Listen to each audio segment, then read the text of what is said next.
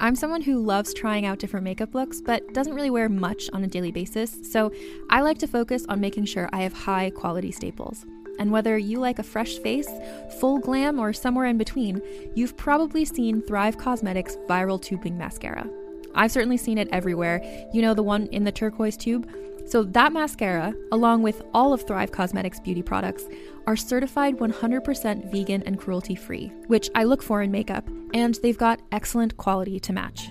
And something I didn't know from all the mascara videos I've seen is that for every product sold, Thrive Cosmetics donates either that same product, another product that is needed more, or a monetary donation.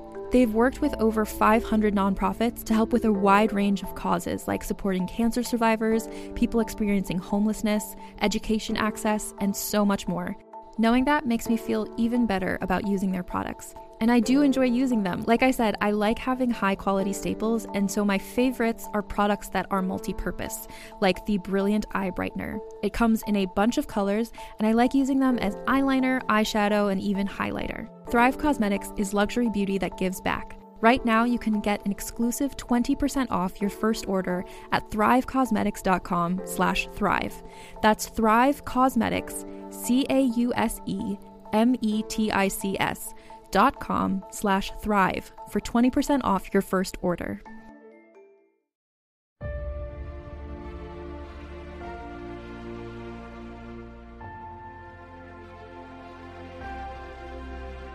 Buffy and Frodo were in the Hogwarts library late into the night, prepping for the final trek into Mordor. Liz, I have to stop you. Why? Because this already sounds like the greatest story of all time. World Stealers! This is World Stealers. That was so sexy. Yeah. Speaking of sexy, this is a show where sometimes we take stories that exist and we make them a little sexy. Make 'em a little sexy. Or, you know, we make them a little sad or we make them a little emotional or whatever we choose. Whatever we pick, because it's our brain canon. Mm-hmm. You like that term? I just thought of it. do. I maybe heard it somewhere else. I can't That's take true credit in my for brain it. canon. But I'm going to take credit for it now. Actually, this is a show that's all about taking credit for other people's stuff. So. Yeah. You know, Liz, when I think to myself, sometimes alone in my home, my God, what is this podcast about? I often find that the answer is we are two very amazing, talented women who come together every week to pick a fandom and a genre, and then we go home and we write down original stories for ourselves and our fans, and then we bring them back here and we read them aloud for you to enjoy. And we talk about what it was like to write them. So if you aren't happy with that, then maybe you shouldn't be listening to this show. I don't know how to help you. That's all you're going to get, really. You're not going to get anything else. Maybe laugh. Cry a little. But yeah. Give a little, take a little, let your poor heart break a little. That's the story of fan fiction. That is 100% the story of fan fiction, yes. Obviously, you now know all about Neville Longbottom in the grand old days of Harry Potter attending Hogwarts. But for the second part of this fanfiction, it's important to know what happened in Harry Potter and the Cursed Child if you haven't read it. So, spoiler alert! The Cursed Child is a play not written by J.K. Rowling. I repeat, not written by J.K. Rowling. And it's about Harry's youngest son, Albus, who attends Hogwarts at the age of 11, befriends Malfoy's son, Scorpius, and is sorted into Slytherin House, of all places. Some other stuff happens amongst these angsty kids, but that doesn't really matter to this fanfiction. Just know that it's after the Second Wizarding War, and everyone is pretty much still obsessed with Harry's battle with Voldemort. They call you Longbottom, but what about the rest? Let's see what you look like underneath that crest. I heard a rumor that you were the chosen ones. Grab your sword, boy, let's have some fun. Neville got hot. Oh, yeah, girl. Neville got hot. Ooh, yeah, girl. Neville got hot. All right, Liz, are you ready for part 2 of one of the most... I came up with this phrase for how to describe this fan fiction. Are you ready to jump into this? Sorry. Oh my God, I'm so ready. I've been waiting my whole all my life. I've prayed for a fic like this. So there was a point when I was writing this when I paused and said to myself, this is melodramatic. And then I went to say problematic, but instead of saying this is melodramatic and problematic, I said this is melodramatic and problematic, like like I was about to break into a Grease song. Perfect. And then I stopped. Hydromatic. Yes, exactly. It's exactly what I did. I stopped writing for a moment and then just kept saying that over and over as if I was about to jump into Grease lightning. Which Grease lightning could easily be a euphemism for a greased up peen. Yeah. A lubed up peen, which I'm sure is in the song. I think it is. Yeah. I totally think that all of those songs are about obviously sex. That's a penis song. Yeah. Okay. But so you remember, for a quick recap of the first half of the story, Celestina is the new potions professor during the timeline of the cursed child, although none of the characters come in. Yeah. At Hogwarts. And she has a lurid affair with Neville Longbottom. So here's a quick question. Please, yes. So this is going on like during cursed child years, right? Yeah. So I guess it's not a question so much as a statement. I really like that this like insular little like affair is happening while like timelines are being changed and Lord Voldemort's coming back. I didn't latch on to any of that. The only thing I took from the cursed child is that at one point, what's the name of Draco's son? Scorpius Malfoy. And what's the name of his friend? I forget. Do you remember? Yeah, Albus. Albus. Okay. Scorpius and Albus. Two stupid names. Yeah. So apparently throughout the play, there's this running joke that Scorpius has a thing for older women. Is there? Yeah. Did I just miss that? Well, because I was researching who the professors were at Hogwarts during the cursed child timeline, and apparently there's a small suggestion of a potions professor, someone like some dark-haired professor with smoky eyes, and they suggest that Scorpius has a crush on her. I thought Scorpius had a crush on. Let me clarify this. I want to make sure we have this right. At the end of 2020-2021 school year, Scorpius Malfoy joked that Albus Potter was probably romantically attracted to the new potions professor. Oh, Albus has a crush on her. Okay. In reference to his thing about older women. Oh, yeah. So I guess that joke doesn't Albus like make out with Hermione at one point to stop her from coming into her own office?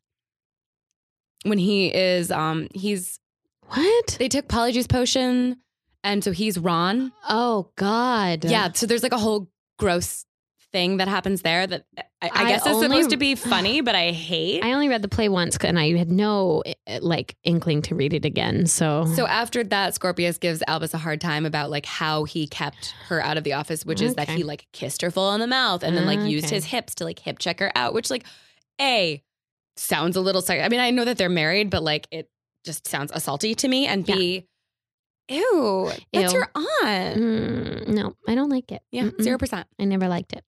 Okay. Well, anyway, but the one thing I stole from that was that this suggestion of the smoky-eyed potions professor, who is the main character of my story, which is the intersection of me putting myself in the story. Although this character is not really me. She really is just evolved into like every manic pixie dream girl from a fan fiction that's ever existed.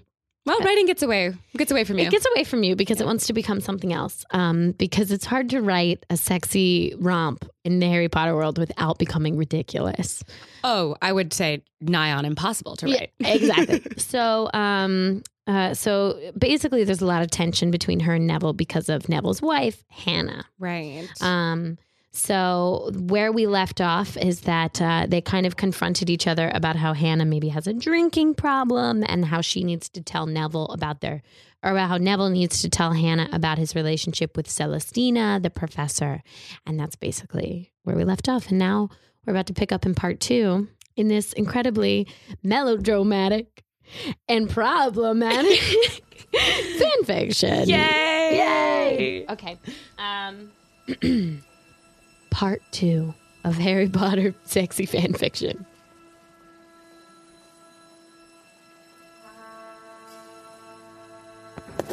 Celestina stumbled over a rock, missing it past puffy, watery eyes.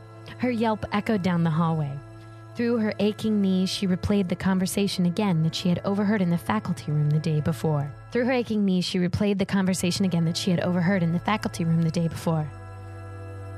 Never found someone to end up with. I know she must be desperate, maybe even deranged. But Celestina had found someone once. She loved her husband, Henry. Their first year in school ended with the Battle of Hogwarts. Madame Hooch hid them both in a broom closet, where they clutched each other, listening to the castle fall apart around them, thinking they would die together there. When they returned the next year, there was a sense of safety between them that couldn't be broken. It stayed year after year. Best friends to lovers to family. After school, Henry became an Auror. She knew it was his instinct to pay off the debt of protection they were both given. It made Celestina so incredibly proud. And when he was killed hunting down one of the last bands of rogue werewolves who were still stuck in their loyalty to the dark days, she shut off her heart only to hold the memory of Henry. Oh, It's a little dark. Sad. Oh, that's beautiful. Yeah. Mm. Henry always admired Neville, but she wondered what he would have thought of her secret. A feeling of shame hit her at this thought. More tears followed, and Celestina pushed herself off the cold floor to try and shake them off.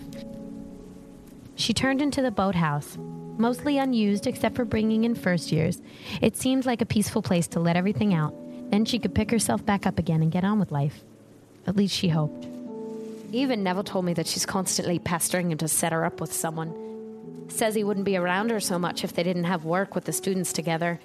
She even comes in to bother me with fake illnesses, makes small talk. I mean, doesn't she have a single friend? Hannah. I know. Oh, you seemed so nice. Celestina had no fantasy that Hannah had pleasant thoughts of her. She was filling a teapot in the kitchen annex around the corner from upholstered booths where teachers wrote lesson plans, napped, or held the occasional one-on-one meeting with their fellows. Celestina was out of sight, but not out of earshot of Hannah, who did nothing but speak poorly of her to Professor Leaveley. On any other day, Celestina would laugh. Over the last few months, though, Hannah had become almost hostile, unfriendly and cruel to both Celestina and Neville. If anything, it gave her hope that maybe Neville had finally said something to his wife about them. But a few nights before then, Neville had clarified that this wasn't the reason for Hannah's animosity. This was the other conversation cycling through Celestina's head that kept her tears out front. Somehow, she made it through her classes and suffered through little sleep in the few days, but had managed to get through the shock of what he'd told her. Maybe it was the shock altogether that helped numb her. But now it was the first day of winter break. All the children had left, and much of the teachers, going home to their families. One look at the giant Christmas tree in the Great Hall, and she knew it would be far too long this year without distraction. She turned away from breakfast in the Great Hall, headed straight down to the boathouse to feel the weight of her reality. When she reached it, she sat on a bench, looking down at the ice blue of the water, cradling the thin wooden boats. It rippled slowly, making no sound. All she could hear was her own breathing and the occasional sniffle. Pathetic was how she felt, betrayed, delusional. Even while she fought it, Neville's words from that night returned to her thoughts. She's pregnant. Oh, no! Oh, I don't know why I didn't see that coming, but what a twist! Oh, my God. Oh, this is too sad, Kate. How dare you do this to me? I'm sorry. She's pregnant, He told her. She remembered seeing petals of goosegrass flowers still clinging to his sleeves from the day of work. Celestina had stared at them while he spoke, afraid to look him in the face. I wanted to tell her. I know I told you I would. Why am I just Irish? Whatever, it doesn't matter. I'm sorry, Neville's Irish today, guys. Yeah, Neville's Irish today. I wanted to tell her. I know I told you I would. She was sick for a few days. I felt it was unfair to do it then. But then she was better. I asked her if we could talk, and she told me before I could start. He shoved his hands into the pockets of his corduroys and slouched. I do think she knew all along. You were right. I wouldn't have thought until after she told me about, well, the baby. He paused again, swallowing down his own grief. She said to me, Now you have an excuse to stay. Oh, Yeah. I know it's hard because Hannah seems terrible, but I also feel bad for her. And also, I'm worried about this baby, like fetal alcohol syndrome, guys. Oh, I know, right? Oh, Hannah. Oh, everyone's just a mess. Well, they're adults. Just because they're at Hogwarts doesn't mean that they don't have adult problems. True. You know? What? There should be a spell for that. Mm-hmm. It's therapy spells. Okay. Celestina couldn't be angry with Hannah anymore. They understood each other in a way, never really getting the man they loved completely. Hannah showed that despite everything, she wasn't a monster, just pining for something that used to be there. But without the anger to hold on to, Celestina had nothing but walloping fat tears. Oh. She felt equally sorry for both of them, even though it seemed like Hannah had finally won the prize. She buried her face in her hands, bunching up her robe to gather the puddle pouring from her face. Alone, she let out a gasp of misery, feeling as if there were nothing to wake up for, nothing left for her to continue her walk back to her empty bedroom. Can I just pause to say, I love this. This is amazing. So dramatic. Also, I don't know about you. I feel like maybe this is my incapacity to love deeply. I've never loved anyone so much that I still want to be with them if I get even an inkling that they don't love me back. I'm like, oh, bye. Yeah. So I read stories like this or I listen to stories like this and I'm like, oh, girl, just leave it. I think you maybe have a healthy level of self-respect. Perhaps a bit too much. which I find that like angsty teen romances, the women specifically do not have any self-respect. Yeah. But to be fair, I specifically made this, like there's a reason for this drama. Oh, of course. Mm-hmm. I'm dying to hear it. Okay. I'll stop interrupting. I'm No. I love when you interrupt. I'm also like so anxious. There's so much. Okay. Alone, she let out a gasp of misery, feeling as if there were nothing left to wake up for, nothing left for her to continue her walk back to her empty bedroom. She started to feel weak from the crying, thinking the bench might be a nice place to lie down. She could spend the day near the cold water, maybe even longer. It was a temperature that matched how she felt inside. Oh. As she lifted her head from her hands to stretch out across the bench, she felt a small tug at her shoulder. Celestina jerked around, surprised. She found herself looking directly into small, beady black eyes. Underneath them was a wide mouth with sharp, glistening teeth that shrieked at her. Claws went for her neck, but she quickly jumped up. Shaking with adrenaline, she pulled the creature off her back. It hit the floor with a crack and yelled in pain. In a panic, she kicked it, launching it off into the water, where it gurgled and screamed, then crawled its way under the edge. Once it lifted itself out, she was prepared with wand in hand. It petrified instantly with a flick of her wrist and slapped hard against the dock. She stepped closer to it slowly, noticing the coat of gray fur and large hands tipped with pointed nails. She realized what it was immediately. A porridge bin, nasty little animal that loved cold, dark places. She'd forgotten much of her studies in magical creatures years ago, but vividly remembered the painted figure drawing of the porridge bin, razor-sharp teeth and all. She couldn't forget because the idea of it then terrified her.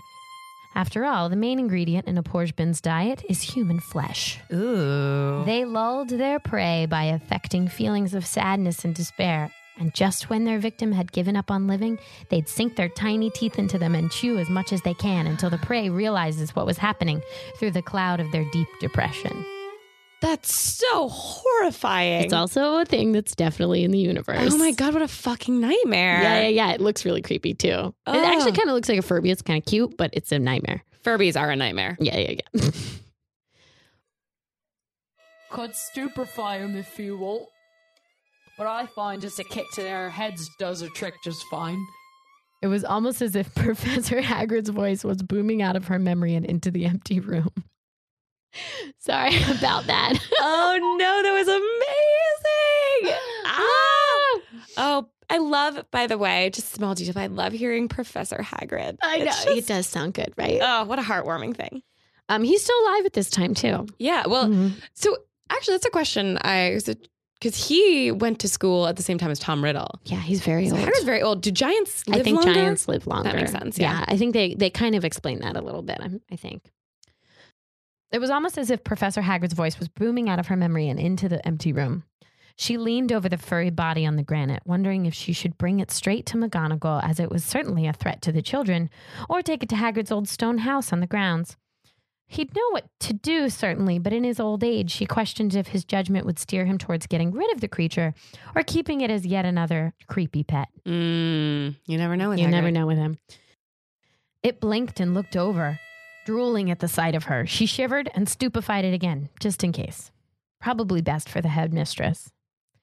She flicked her wand, conjuring a trunk around it with a large padlock. For a moment, she thought to escort it, but instead evoked a small note detailing to McGonagall the contents, then levitated it out the door and directed it on the path to the headmistress's office. It would arrive safely and absent of her flustered face, runny nose, and the suggestion that she was the thing's prey, shrinking in despair to be feasted upon. Having a heart-to-heart with her boss about what had been bothering her didn't sound appealing at the moment. This is a wildly tangential note. Please. So between being able to levitate things so you never have to carry them, apparate so you never have to walk, and having your only sport take place on broomsticks, how is a wizard population not just They're like so fat, dramatically not fat. obese? They should, yeah. Well, like Slughorn is massive. Yeah. I think he's a really good representation of like sloth. Yeah. But Like, yeah. I'm sorry. I should clarify. I'm not trying to fat shame. I'm just like, what? How do they get their exercise? Like, it just seems like they would be so sick. Maybe there's a spell for being skinny. That's true. But it's not even skinny so much as like, you like sitting all the time is bad for you. Not moving around is bad. How are they not just like dying of heart attacks right and left? I don't know. Well, maybe because moving around is a novelty. So they do it for fun. Like, ooh. Ooh, Walking. running. Oh. What's up? Look at this. I can jump without magic. Also, one of my favorite Harry Potter specific fan fiction tropes is in like schlocky romance fan fictions when people are describing the like hardened bodies of usually Harry Potter, Ron Weasley, or Draco Malfoy. Right. They talk about how they had like their Quidditch muscles are visible, and all I want to do This is not a thing. it's a real thing. All I want to do is find those people and be like, what muscles do you think get developed by playing Quidditch? Like, I guess if you're a beater, you've got some like upper arms. body. Same with upper like if body. you're a chaser, you'd have to throw the quaffle and like get into the hoops. Maybe, but think about maybe because when I think about riding a horse, like you really have to use your whole body. Okay, that's true. You have to grip it and you have to like go with the flow and you have to balance. So maybe riding a broom. Yeah. Which I would think would take a lot of core strength. So, okay, I stand corrected. Yeah. Maybe they do have very sexy Quidditch muscles. So anyway, that's my little tangent on loved wizards. that. I love Even that. if you get, and the people who'd be getting Quidditch muscles are realistically a very small percentage of the population. Right, So like, exactly. guys, make sure you're walking. Make sure you're taking some walks if you're a wizard. Maybe that's why at Hogwarts they don't allow apparition, and it's less about safety and it's more about the health of the children. Yeah, because they make them walk down this huge castle, like lots up and down of corridors and stairs. Yeah, true. So they're concerned about like the health of the kids. Oh, that's a nice. Oh, interesting. Excellent. Okay, No, it's moving on. Yeah, of course. She sat down again after the trunk had departed. The feeling of hopelessness had lifted a little, but the reasons for her sadness had not left with the porch bin. However, this time she did feel a bit angry. Desperate and deranged, Hannah was putting the limit on how blameless she was in her own struggled relationship, not to mention what was appropriate to say to a colleague.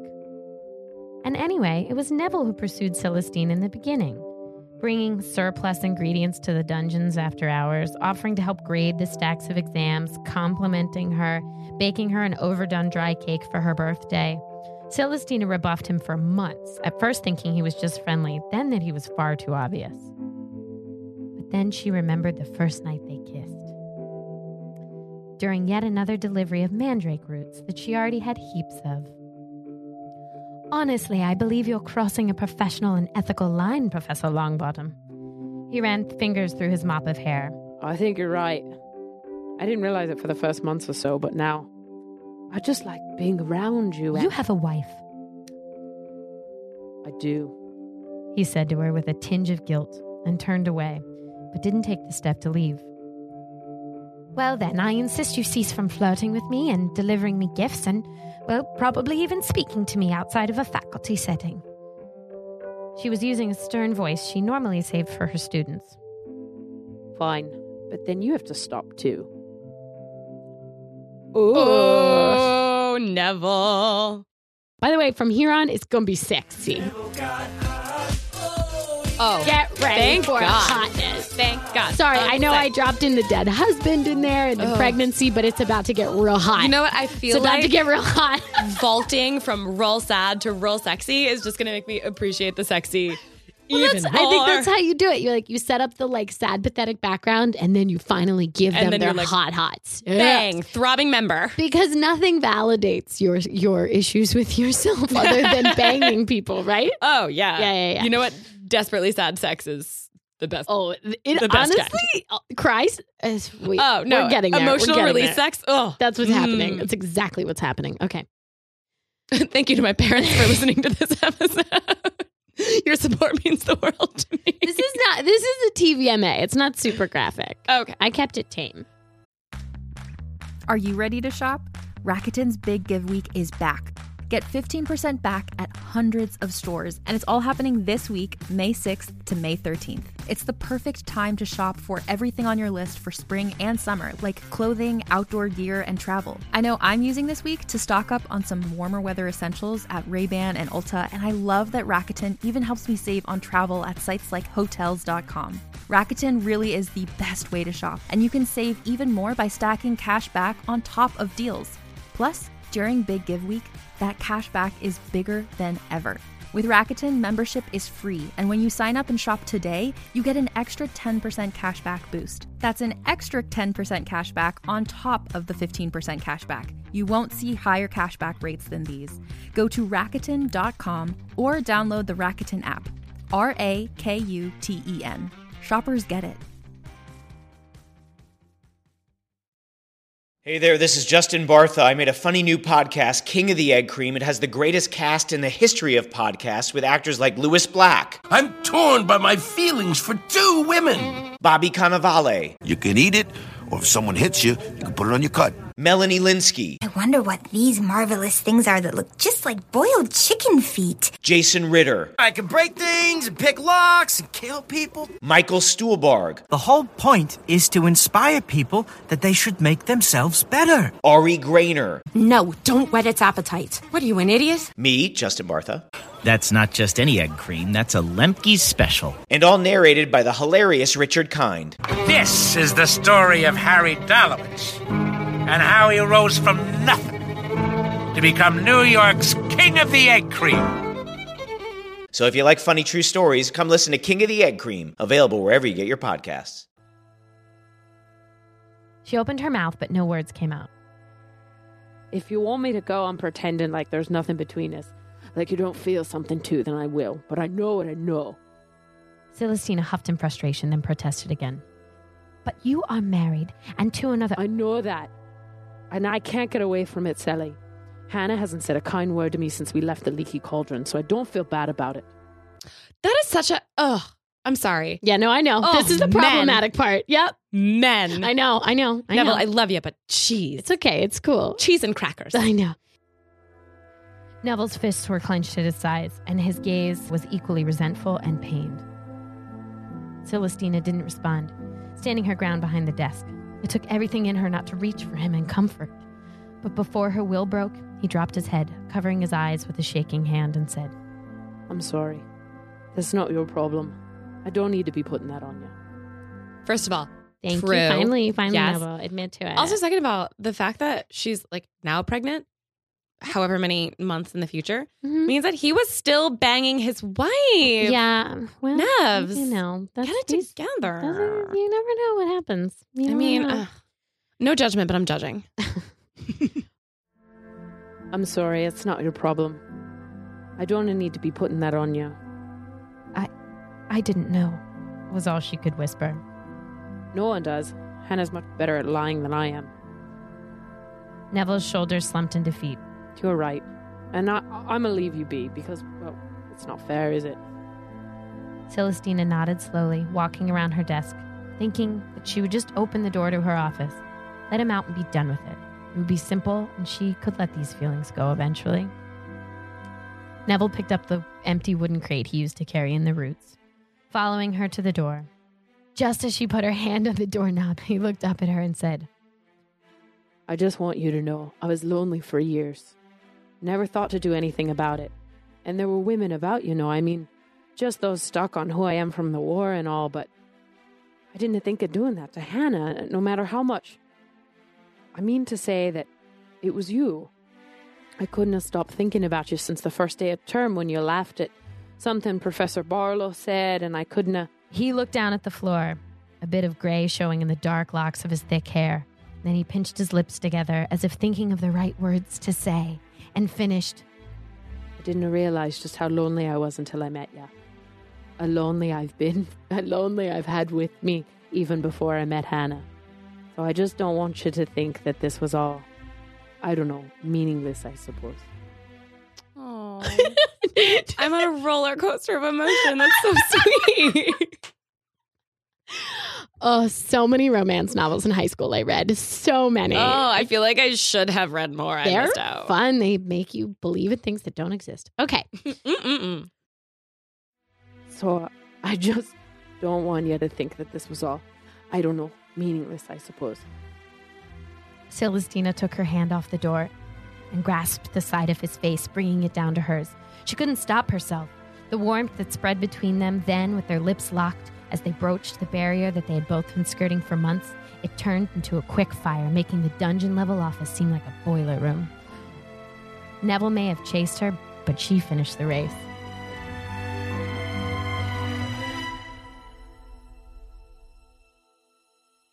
I love that. What a great phrase. Oh, I'm so happy.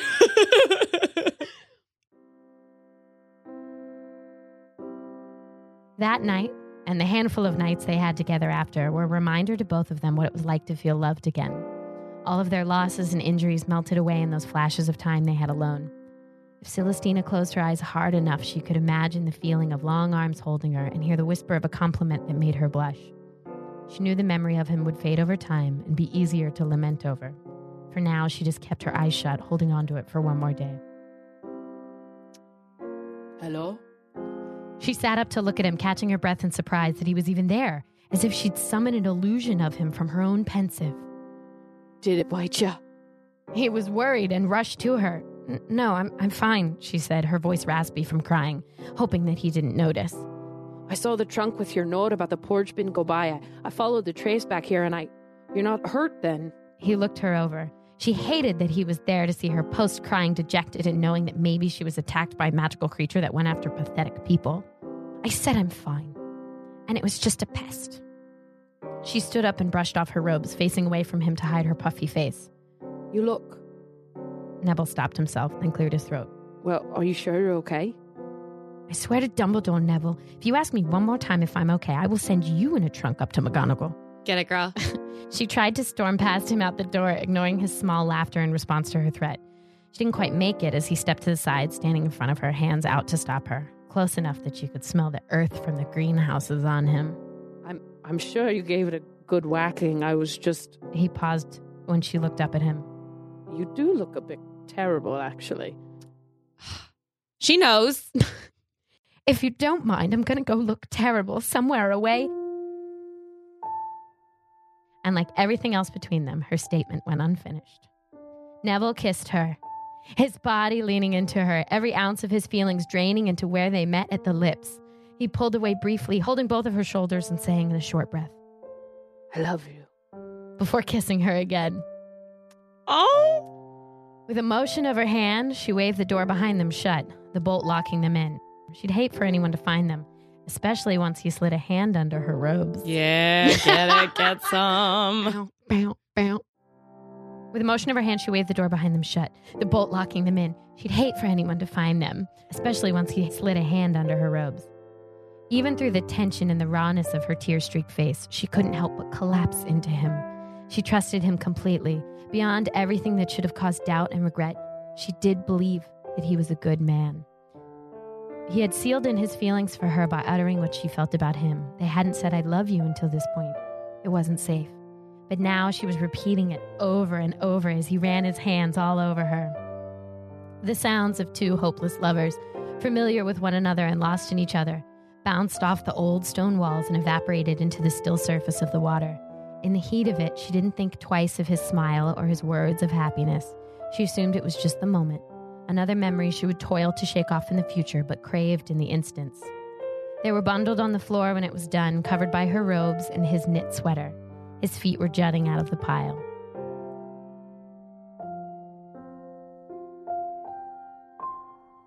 Okay, so they had sex. It was quick. Yeah, they boned. Okay, yeah, I didn't want to go too much into it. The idea of like saying pussy in this just sounded wrong. And it's hard to get there with Neville. I know we all know that I didn't actor, want to go there with him. Right?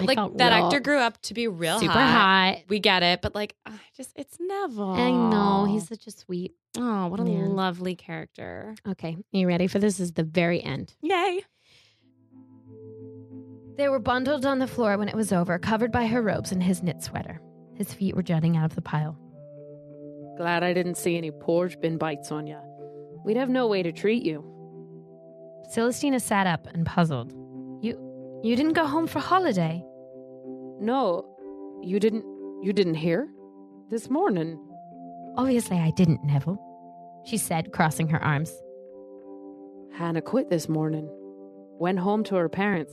She told me... Shit, Celestina, I was going to tell you, but I saw the porridge bin and then, this. He motioned to the pile of clothes. She's gone, Sally. Left me for good. What? I can't believe... But what about the... She had yet to say baby out loud and gulped on the idea. You were a couple years back, so maybe you don't remember our old mate, Ernie McMillan? My year, a Hufflepuff? He sat up, the smile still stuck to his face. No, she said, putting the pieces together. She did remember him. Heard gossip about his quarrel with Harry Potter during the Triwizard Tournament. He was in the web of names connected to Harry, and Neville, of course. They were close in school, and apparently close when Hannah was tending the cauldron alone. And close every weekend she's been back to her ma's in Mayo. He let out a sigh after recalling his wife's admission. Celestina put her hands back in his. Neville, I'm so sorry. That's awful. What's awful is how relieved I was to hear it, he said, laughing a little, then twisting his face with guilt. I wasn't even angry. I think I hugged her while she was holding her bags. But then I cried a bit, so I don't really know what's going on in my head. Celestina turned away from him, both overjoyed by the news and totally uncertain to what this would mean for her. She couldn't think of what to say. Was it over between them now that the circumstances had changed? That was ridiculous, given that he was here with her, indecent on the cold floor of the Hogwarts boathouse. Streaks of afternoon sun inched closer to the water's edge. Celestina realized suddenly what had just happened there. At Hogwarts, the place of her childhood, where the greatest wizards of their time had learned simple spells, where history lived inside the walls and hallways and on every inch of the grounds, where she met her husband, where she found a new path in life, and where this man who'd shaken her and taught her to love again had just lost and sacrificed so much. She felt little in the perspective of the castle and everything it carried with it, and she felt safe. Sally? His voice was gentle and careful. She responded, turning around with a smile to match his own. I'm starving. She laughed, as she would again with him many times, and they gathered themselves and left for the grand hall, following the smell of flaming Christmas pudding.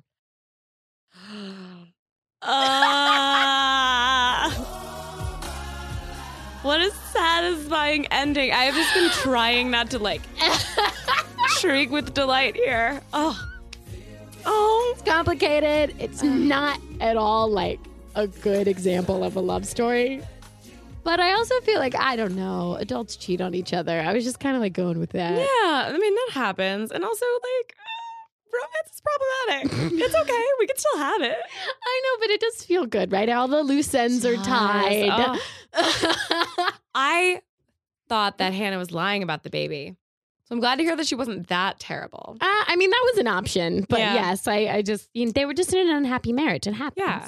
It's not a big deal. Yeah. And you say things you don't mean, and Yeah, and sometimes you go take refuge with your local Ernie McMillan. With your little Ernie McMillan. So they were friends. I stole that from. They were friends. They there was that gang of Hufflepuffs with Justin Finch-Fletchy and Ernie McMillan. That were anti Hannah Abbott. They were pro Cedric. Yes. Yeah. And of course they were. That makes sense. It does. Can't hate him for that.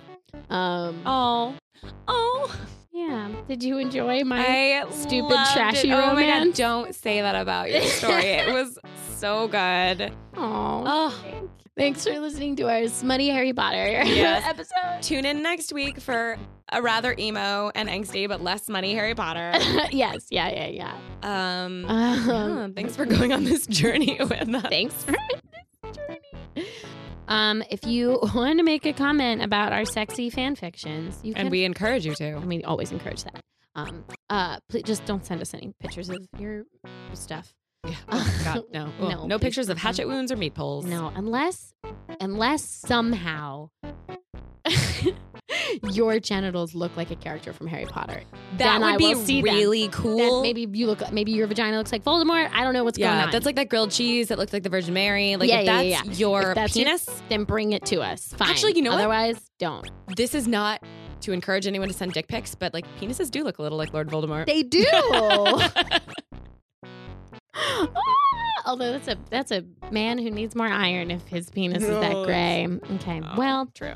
Oh boy. Oh boy. Here we are. You can follow us with all these great ideas at World Stealers, and that's on both Instagram and Twitter. Correct. You can email us at info@morebanana.com, or you can go to morebanana.com and check out our stuff and check out the other shows. And if you want to follow us if you want to subscribe and give us a little review on iTunes, that's always super helpful. We will also be posting our fan fictions as always on fanfiction.net and Archive of Their Own. Yes. Yeah, so you can check them out there. Yeah. Our fan fictions will be posted under World Stealers. Indeed. So just Google that. And if you have written a fan fiction and you want us to read it, we might not, but we'd we love might. to. We might. Email it to us. We're open to the idea. You know what? Email it to us. Email it to us. We'll see what we'd love to give you a shout. Yeah. Okay. All right. Bye, guys. Do we have a sign out? I forget. I don't think we have an official sign out. Off to another world. Indeed. Off to steal a world. Sorry.